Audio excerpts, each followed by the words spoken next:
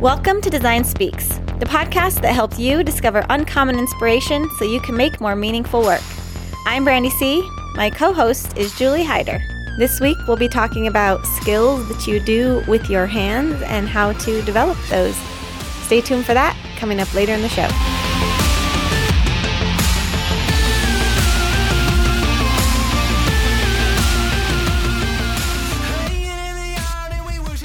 Today, we have, I was able to talk to my good friend, Kelsey Sharp, who sort of moonlights as a designer in two different cities. I don't know if moonlights is the right word.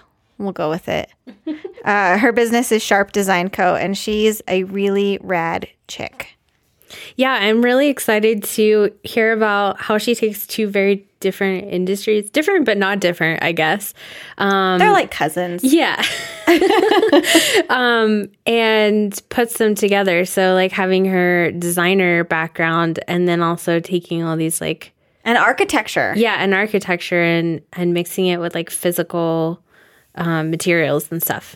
Yeah. So being somebody that works with her hands all the time, as a photographer, were you thinking that you would take something out of this when you first heard about what she does? I know I use my hands, but it doesn't feel like using my hands. Is that weird? Like, I think it's because the creation of photos isn't actually with my hands, even though I'm pressing buttons. It doesn't feel, because like as a designer, you're technically using your hand on the mouse and the keyboard. Yeah. But it doesn't feel like you're creating with your hands. Does that make sense? True. That's so I true. think I don't consider myself as someone who makes things with my hands, even though I'm holding a camera and pressing buttons. Would you say more so you create with your eyes? Yeah, for sure. Creating with my hands makes me think of like making sculptures or painting or sewing or I don't know, something like doing that. More than just pressing a button. Yeah. Yeah. I think buttons are the problem here. Well, let's hear from Kelsey on what she does with her hands besides pressing buttons. So this week I wanted my inspiration. I actually have been thinking about my trip to White Sands. And that was over my kids' spring break was a few weeks back, but something really crazy happened while we were there. I had never been to White Sands until this year, not for lack of trying. Every time I've tried to go, there's been some crazy, I don't know, obstacle. At one point, the parks were on strike. I don't know, were they like on strike? There was something that happened. No, nobody was being paid, so there was nobody there. Okay, so I don't know. They weren't being paid. So maybe they were on strike because they weren't being paid. So that was one time. Another time, my parents went when I was just newly married, and I just couldn't go for some reason. And this time, we were like very, very adamant that it was going to happen. And a series of things happened, including a tornado warning. Watch. What is the difference? Watch as if the conditions are there that it could happen. And a warning, I think, is like the clouds have been spotted. Yeah. I could be wrong. I think that's it. But I think you're right. The more urgent. Yeah, I think you are absolutely right. So there was a tornado watch, and this was like basically directly over White Sands. And so I'm thinking something just does not want me to get to White Sands. Eventually, over the course of basically outrunning it in our car, I know that sounds dramatic. It was just clouds, guys. There wasn't actually a tornado, but it felt very scary. There was this really insane, still like cloud structure that was completely black. And so we did eventually get to White Sands, which everything had passed by, and the skies were clear. So like if I stood in one spot and looked to my over to my left side, it was like the most beautiful blue sky and like fluffy white clouds and like this crazy amazing clearness. And if I looked over to my right, the sky was completely black and the sands were white. And I just got it was just like really intriguing to me, this like dichotomy of like, I don't know, the duality of life. I'm such a like, this is where like my Enneagram 4, like the poet in me goes like, there's something really big happening here. And it was so weird. But the thing that really kind of inspired me was at one point I looked over and took a picture, and in in the camera inside that I pushed the button for was like this black and white. It was almost like a black and white painting. It was like a Rothko where the top was completely black and the bottom was completely white, but it was like happening in nature. And it wasn't me putting my phone into black and white mode. It was just black and white. And it was crazy, really cool and also very slightly terrifying. But I don't know what I'm going to do with it yet. I think that it's definitely something that I could use on a number of designs just because it's basically splitting a page and making half of it black and half of it white. It's that like super strong contrast. Yeah, which was really cool. So the contrast between the two sides of what I was seeing and the black and the white in nature was just something you don't see. You usually see something in color of some kind, and so it was just sort of bizarre and interesting. So so that was my inspiration for this week. It was dark, and then you spoke, and your voice created light.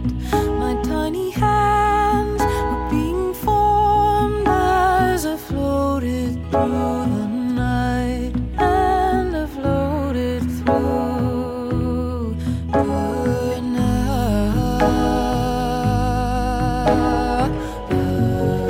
That was Wonder by Jamie Drake. This song feels very whimsical to me.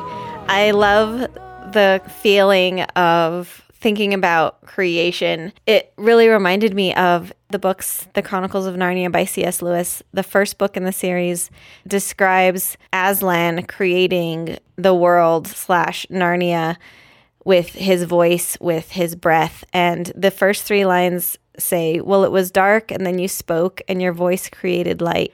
And it was like, wow, what a really epic way to put that into a mental picture. The other lines, guess I better have a little bit of hope and wonder. What would I become if I no longer have wonder? That was really impactful for me because it's not always easy, but it's so key for us to not lose our sense of wonder, but also to remember to cultivate our sense of wonder. The other line that really stuck out to me was, I looked around and then I found every gift you gave to me. The world that we live in is a gift, and things around us are gifts, and they will only seem that to us if we see them as such, which adds to the idea of wonder in the world. As creators, as creatives, we have the unique ability to not only have wonder in the world around us and appreciate it, but to practice having a mindset of wonder and being able to use that wonder to create. Guess I better have a little bit of wonder. What I will become if I no longer have wonder. Today, I have a good friend and fellow creative, Kelsey Sharp. She's coming to us from Minneapolis, Minnesota. So I first met Kelsey when we were both presenting at a local design conference, 2 years ago? Is it? Yeah. I feel like I've known you a lot longer than that. Yeah, I was going to say, I've definitely been aware of you for longer than that. Oh, see, I didn't even know that till just this moment. That's like so flattering. I love it. So the funny thing is that you and my husband really kind of bonded a little bit more off the bat because of the way you work. So I'm going to let you sort of introduce yourself, give your little elevator pitch, and then we can talk more about some stuff. Yeah, so that sounds good. So my pitch is that I specifically specialize in graphic design and branding as it pertains to the built environment. So whenever a company wants to bring their brand into a temporary activation or, a more permanent long-term thing, but anything that's real world tangible, that's kind of where I like to work. And then my exploration has always been about pushing the boundaries of, because I work with so many clients who offer temporary services, working with unusual materials and stuff like that. Okay. So where you and my husband bonded, so listeners of this podcast know by now that he's not only a video producer, but he's a prop master and extreme maker of lots of different things. So I'll let you talk about sort of what you guys had in common and kind of how this whole relationship sort of started with that and us becoming better friends. Yeah, okay. So I was contracted by Kenny's company to build like this one-off prop that they needed, and I'm pretty sure he provided everything, like the steel and everything, and all they needed was this plasma cut prop for a video. And I mean, I think we bonded because we're both the kind of person who we come from a creative background, but we've always been the person who's been put into that logistical role. So, you know, like there's a lot of like visionaries and then there's like actualizers. And I feel like where Kenny and I overlap is that we've always had to be the one to produce the ideas of visionaries. Yeah. So he often says, I'm the idea person and he's the I'm like, Kenny, I have this idea. And he goes, okay, I think I can figure that out. So that's what you do. Yeah. And on top of that, you make physical things and you work with a lot of physical tools. So I would really like to talk today kind of about the importance of doing work and creating things with physical tools, not just digital ones, and sort of how do they overlap and what's the flow, what's the process for you? We'll start there. Okay, yeah, because that's a lot. It is a lot. I think it's something people are interested in, though, because, you know, it's such a digital world, but there's an overlap. Absolutely. And it's kind of funny because for me, my process usually starts pretty digitally and then I bring it into the real world. But that's been something that I've been trying to break myself of recently. And so really going back to having the point of origin be a physical sketch, even if you know it has to ultimately get into the computer, that's really important. And then for me too, you know, I grew up in New Mexico seeing the sketches of like Antoine Predock in the Albuquerque Museum and stuff like that. And so I feel like seeing the sketches of all of these, you know, great designers of our time actually was like really crippling to me. And it put so much pressure on me to make sure that my sketches perform well. So where I'm at, so it's like even at that first initial concepting phase, you're not just letting it be rough. Not just letting the ideas come. Totally. And so I think for me, where I'm at recently and in concepting and sketching is every single time I come to a new project, I'm trying to use a new medium, and that's a non-digital medium, to sketch. So like, you know, the first one that I did was watercolors. And I know watercolors are a big part of your practice. But for me, I knew that because I was acrylic. I use acrylic. Watercolors hate my life. Okay. I do paint. Funny. Yes. But, you know, like, I think because I knew that I wouldn't be good at watercolors, I could allow myself to sketch more freely using those. And then, like, you know, using cut paper materials or using textiles. So making sure that the process does originate in the physical world before it goes into the digital, and then mine going back into the physical, has been kind of like a little hack for me recently. I think just like creating in the physical world, even if it's not directly tied to a project or a specific like output, is very, very important to me and where I'm at right now. So sort of like the power of play. Exactly. Yeah. So are you setting aside time to play without a goal, or are you setting aside time to play in the pursuit of a goal for a project or a client, or both? So I am setting aside time to play without a goal. Right now I'm taking like an 8-week art class. Ooh. That's really cool.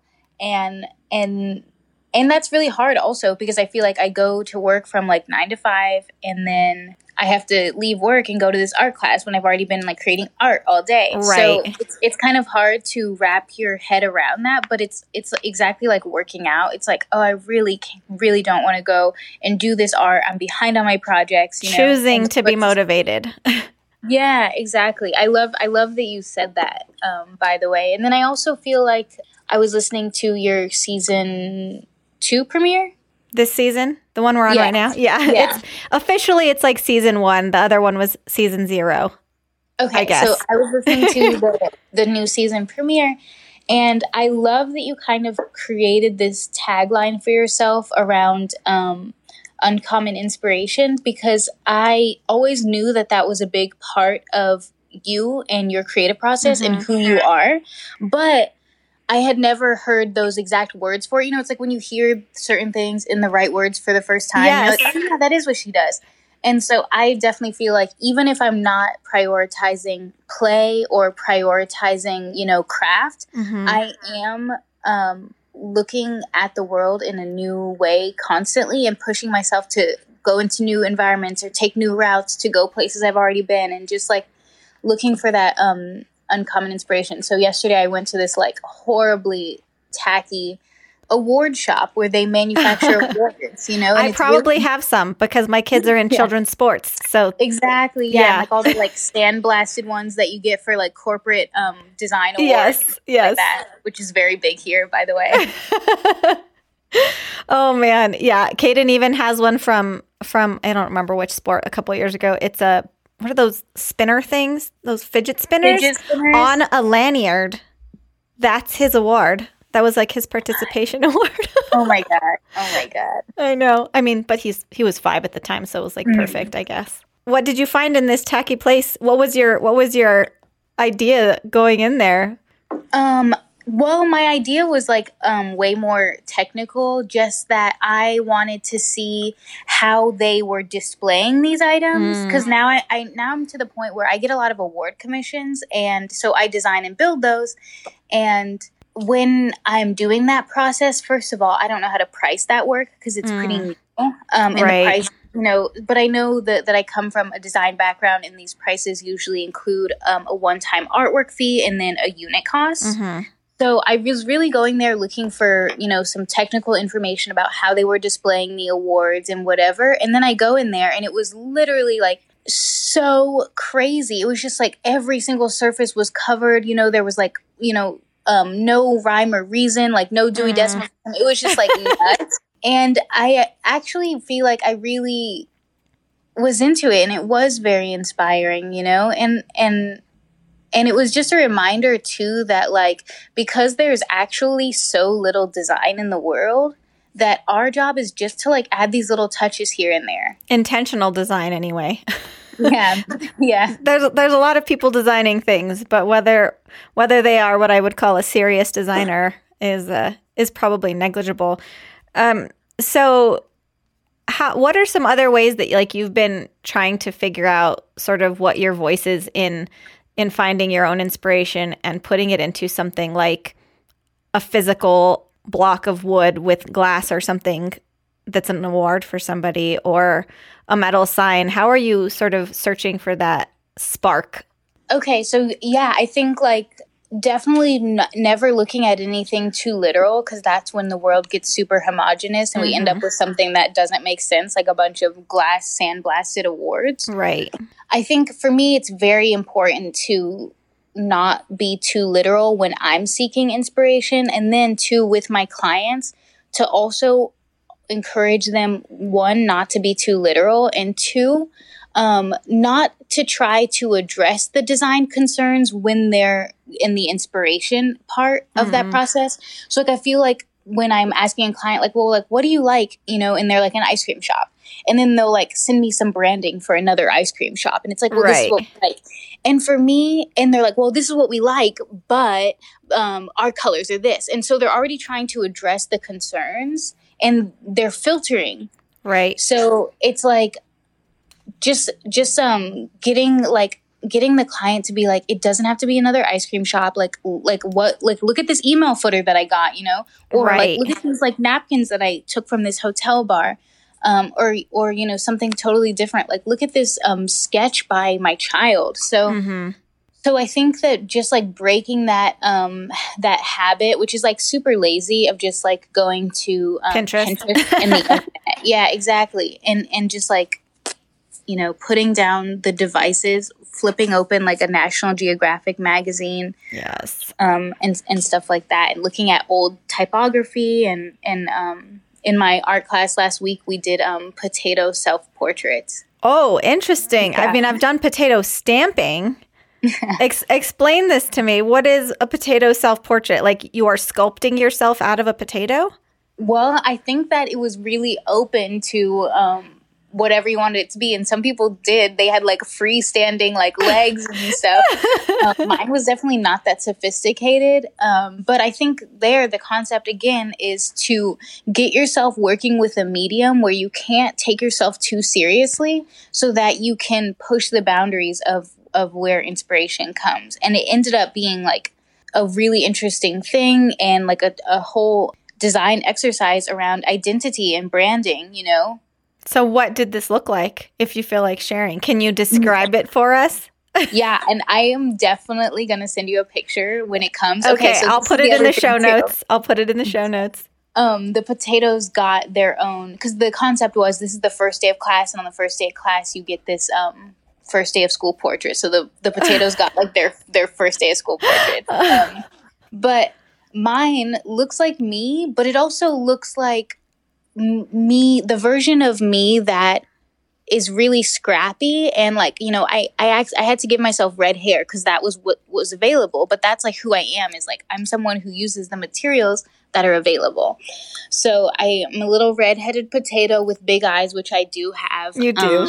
And a fuzzy sweater, which I'm literally wearing. So you'll have to see her little fuzzy sweater and, you know, just like pins and flair. And it was just very me. And then I kind of did that double-sided Janice thing. Yeah, so I have a backside of my potato that talks about my alter ego too, which I also think is like a big new thing that I'm learning to honor, is that, you know, growing up in the design community, I felt like we were always taught that we had to be these designers with like singularities of personality and like design is what I breathe and do and live and there's nothing else about me.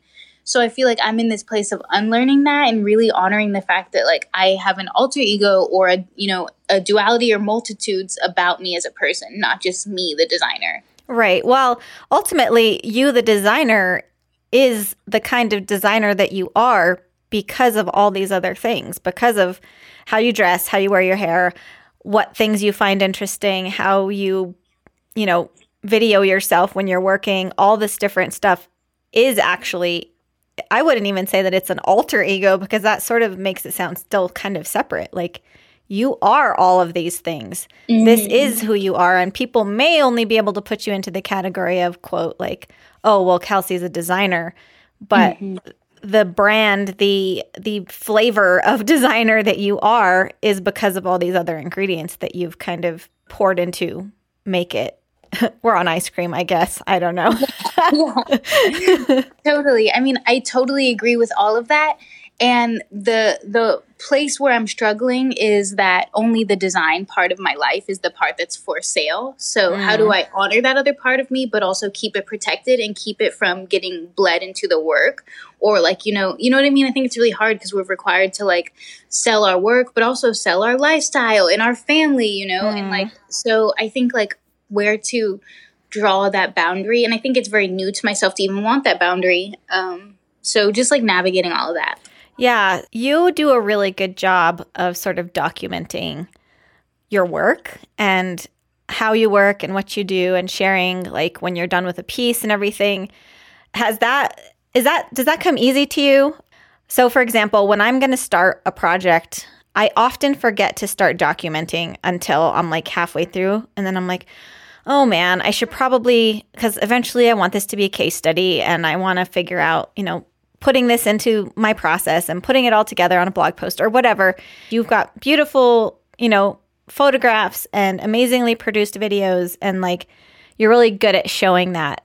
Is that something you have to plan or do you just go, I think I just am always aware that I want to capture this?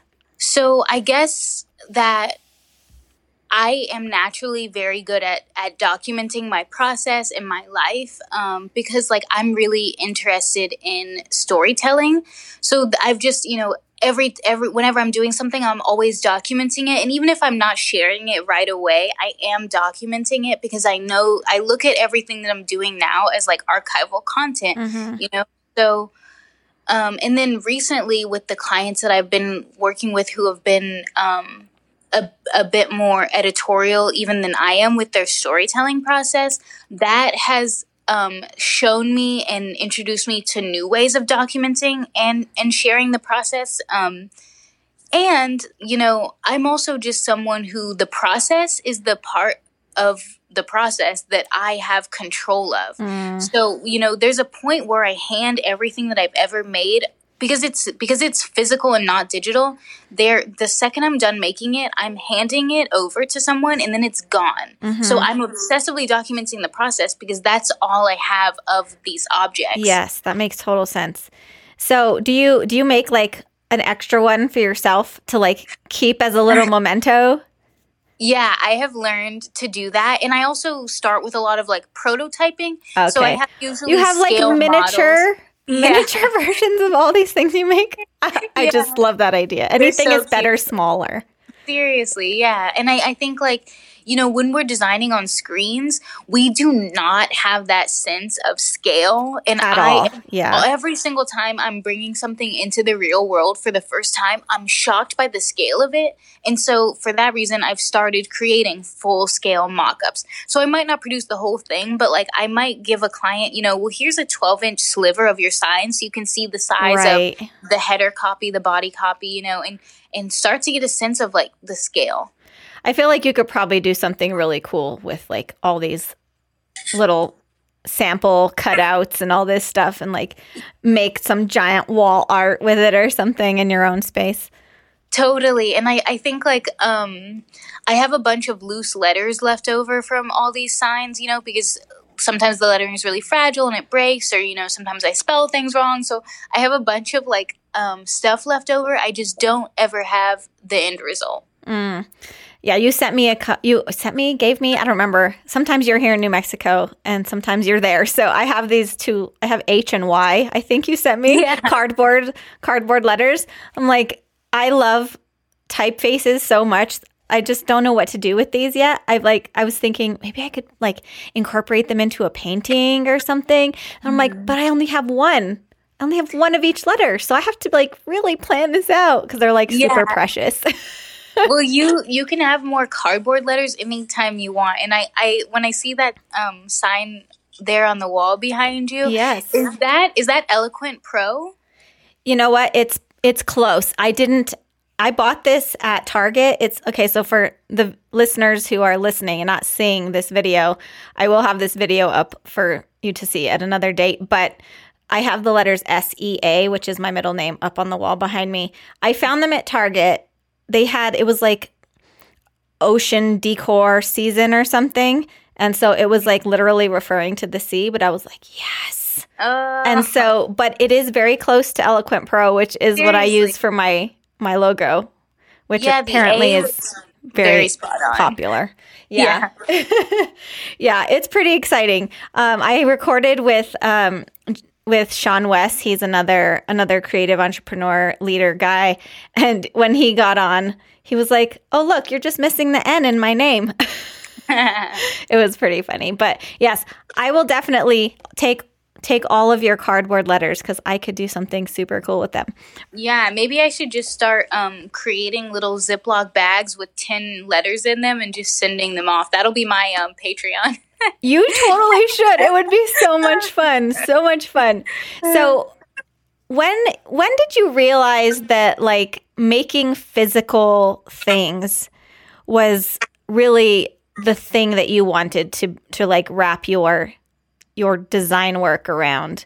Has that always been the case, or has this sort of evolved into just being something you're super passionate about? Well, my background is not in design. It's in architecture and construction methods.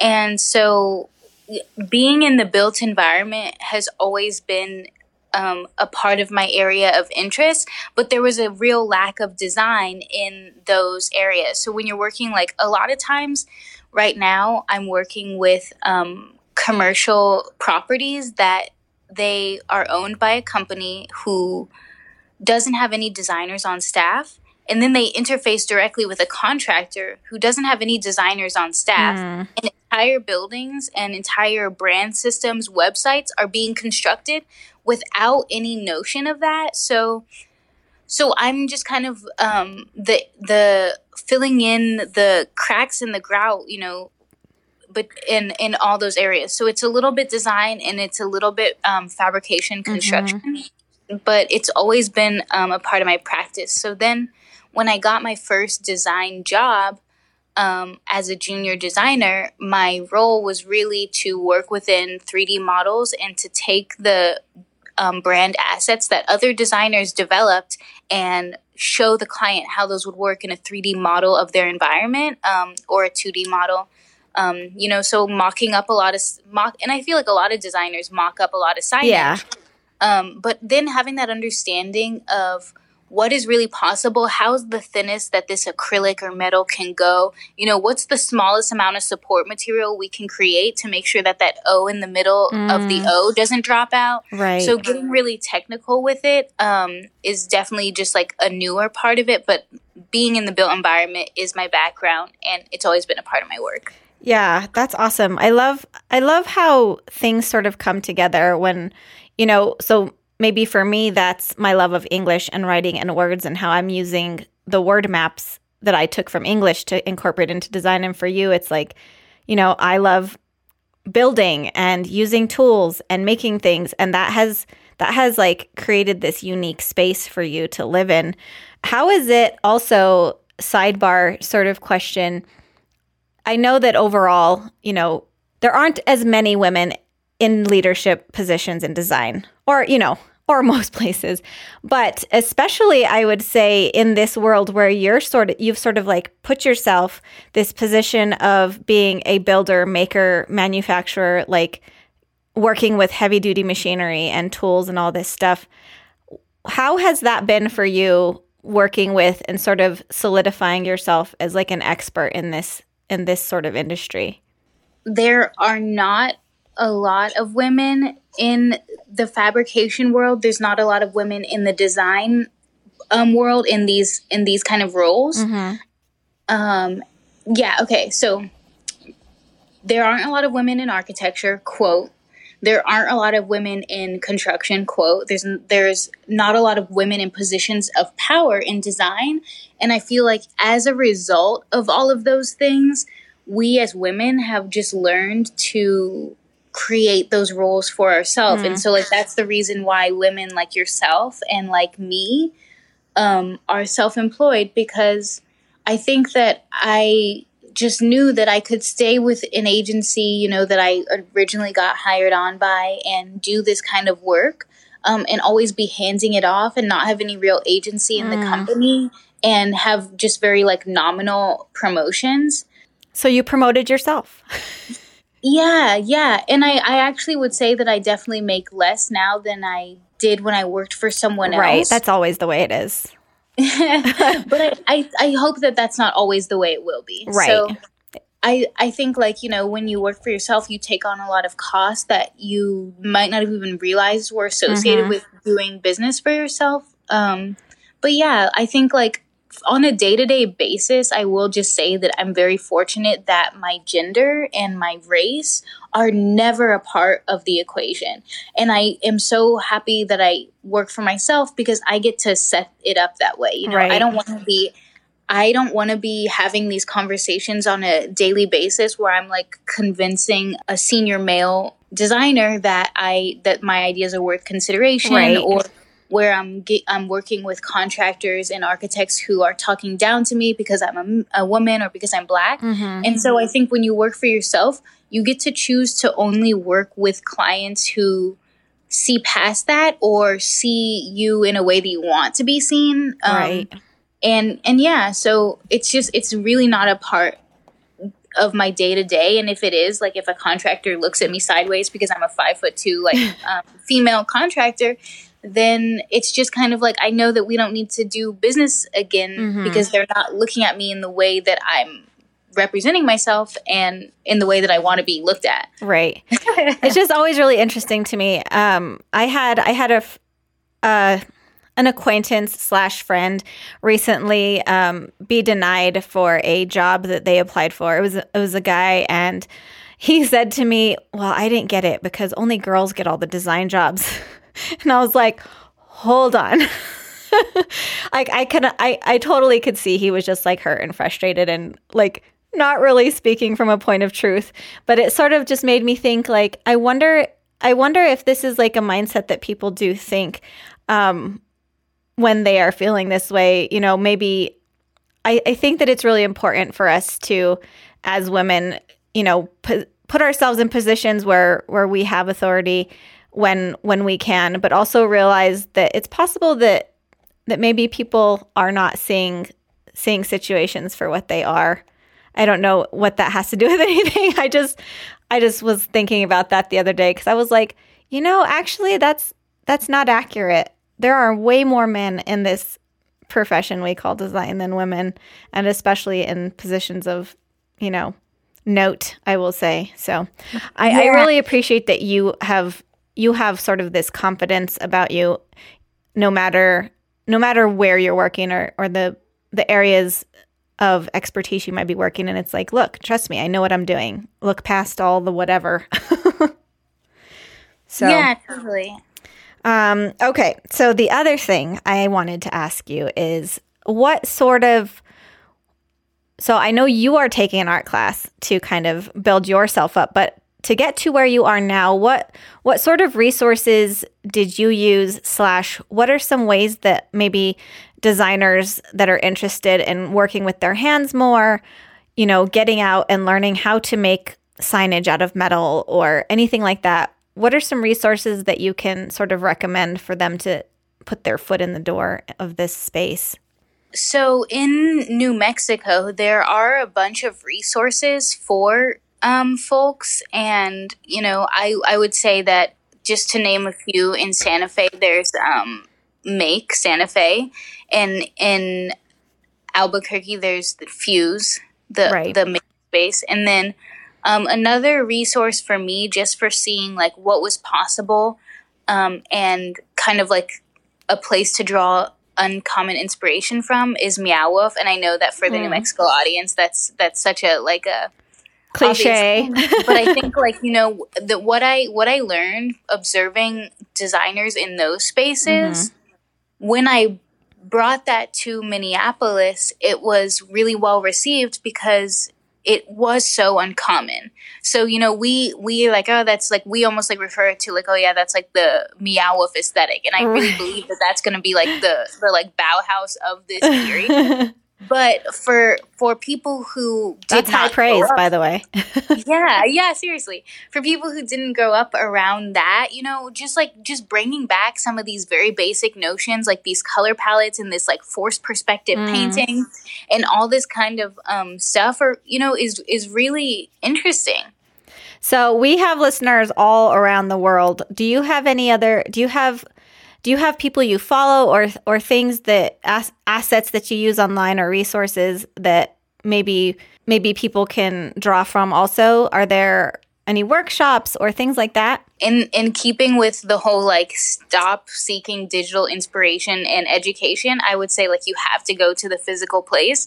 And even if these types of workshops and classes aren't available to you, I have learned so much just by being curious and regarding every single person as like an instructor. And so that means like when I go to the salvage yard, you know, I might be like, hey, can I pick your brain? I have this thought. I want to use this copper this way.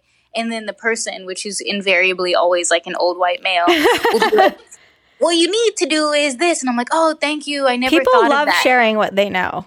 Yeah, seriously, they really do. So yeah, when I'm at the salvage yard or when I'm going to these like different materials manufacturers, you know, like I'm always having to figure out, because I move around a lot, I'm having to figure out where to get these materials from, and because I'm working with new materials constantly, that keeps me in flux a lot too. So I'm always in conversation with new people who are the expert in these materials.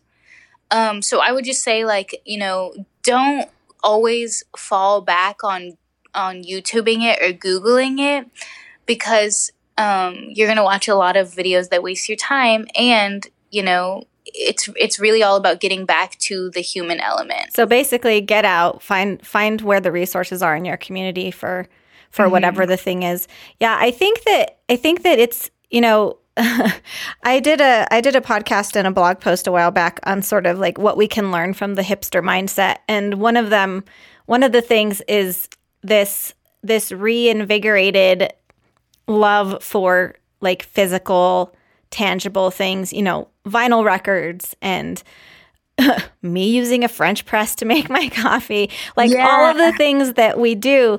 So I think that you're absolutely right. Just going out of your way to find there are resources in every community, and if you don't know where they are, there's something for you, and there's another way that you will find your community is by looking for those things. I think how has it been for you, sort of being like this split community for you, living in, you travel to Santa Fe, back and forth to Santa Fe and to Minneapolis often.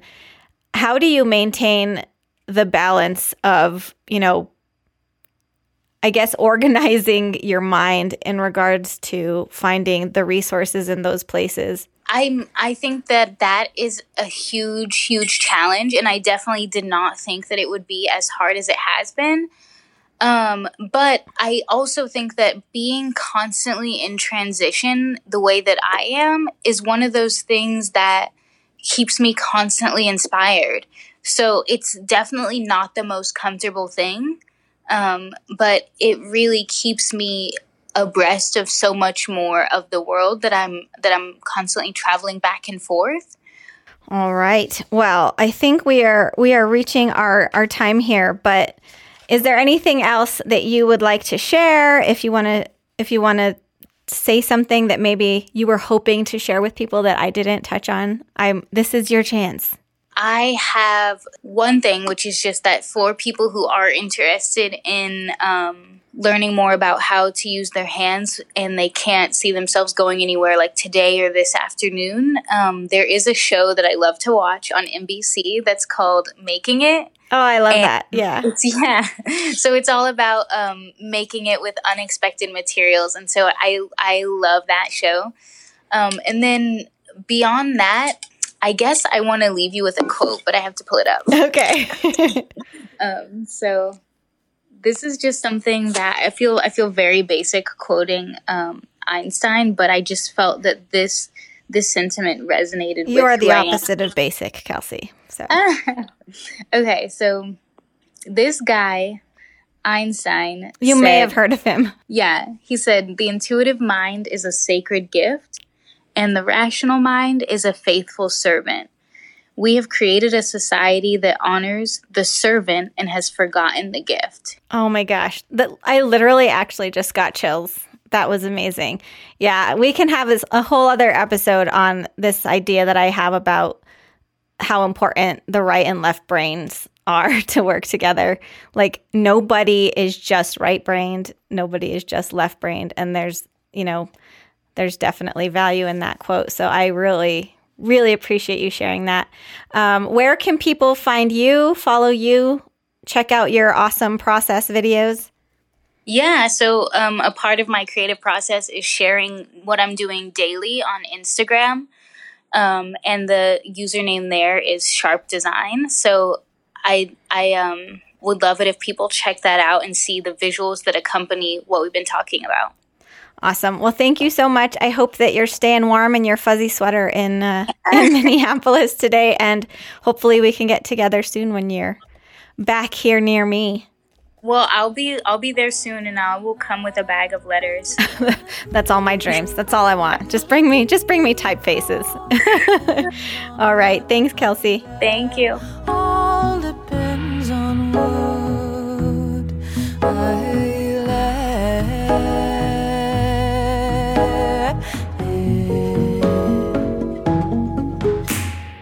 Guess I better have a little bit of all.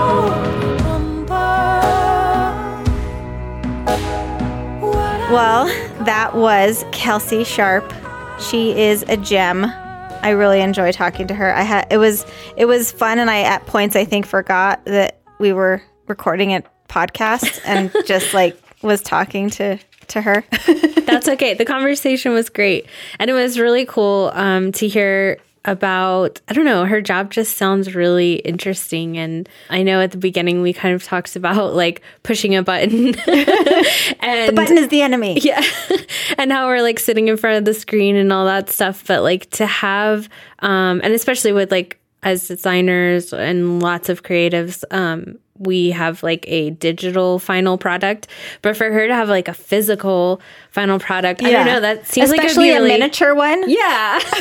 That just seems like it would be so satisfying to like hold it in your hands or touch it. It might, if it's a big sign, maybe not hold it, but I mean, maybe hold pieces of it. yeah. But I just thought everything she was saying about what she does sounds really interesting, and there's just value in like physical things. We've talked about that before. Yeah, absolutely. I think that I love that even though she does that every day, that she is taking time to still try and develop that in other ways by taking more classes in art and stuff. So even though she really does use her hands every day in her work, she's also learning more ways to use her hands in her work. And I thought that was I think that's really key. And also figuring out how to use your community to find those physical outlets, especially, you know, for somebody like her that has to work so hard at that, working into, I think she's like 60-40 in Santa Fe and Minneapolis. And so to put out the kind of effort that it takes to not only go out of your way to use your hands and go meet people and find physical objects to use in your work, but also find the people in your community that can teach you about those things. I love that she said that, especially like going out of her industry. She's not going to other designers who are doing similar things to her. She's like going to the guys who made whatever, the random guy at the scrap shop. Yeah, exactly. Like they're experts in that. And so she's getting a different perspective and a deeper perspective that she can translate into what she's doing. I think that's really cool, of like stepping out of your little bubble of what you do and getting like really good solid information from other people and seeing their perspective. Yeah. And you know, ultimately everybody likes to talk about themselves. So if you like want to, especially like in certain really specific technical industries, if somebody thinks you're even remotely interested in what they have to share, I mean, better sit down, because they're probably going to talk your ear off about something. But if you're genuinely interested and you really want to learn, there is so much out there that you can learn just from talking to somebody. Yeah. Imagine like going to the sheet metal shop and talking to a guy who's been doing this since he was like, 10. 18 or something. And then, he's like 60 now. And how much like information and just how much you can learn from them of not just like book knowledge, but like, I've been doing this for so long. This is how it is. They're a book. Yeah. People are their own books. So yeah, I really appreciate everything that she had to say. And I hope that it's something that people take to heart to kind of try and get out and talk to someone to learn something new and use your hands more, because definitely it's really going to make your work better. What can I give? What can I give?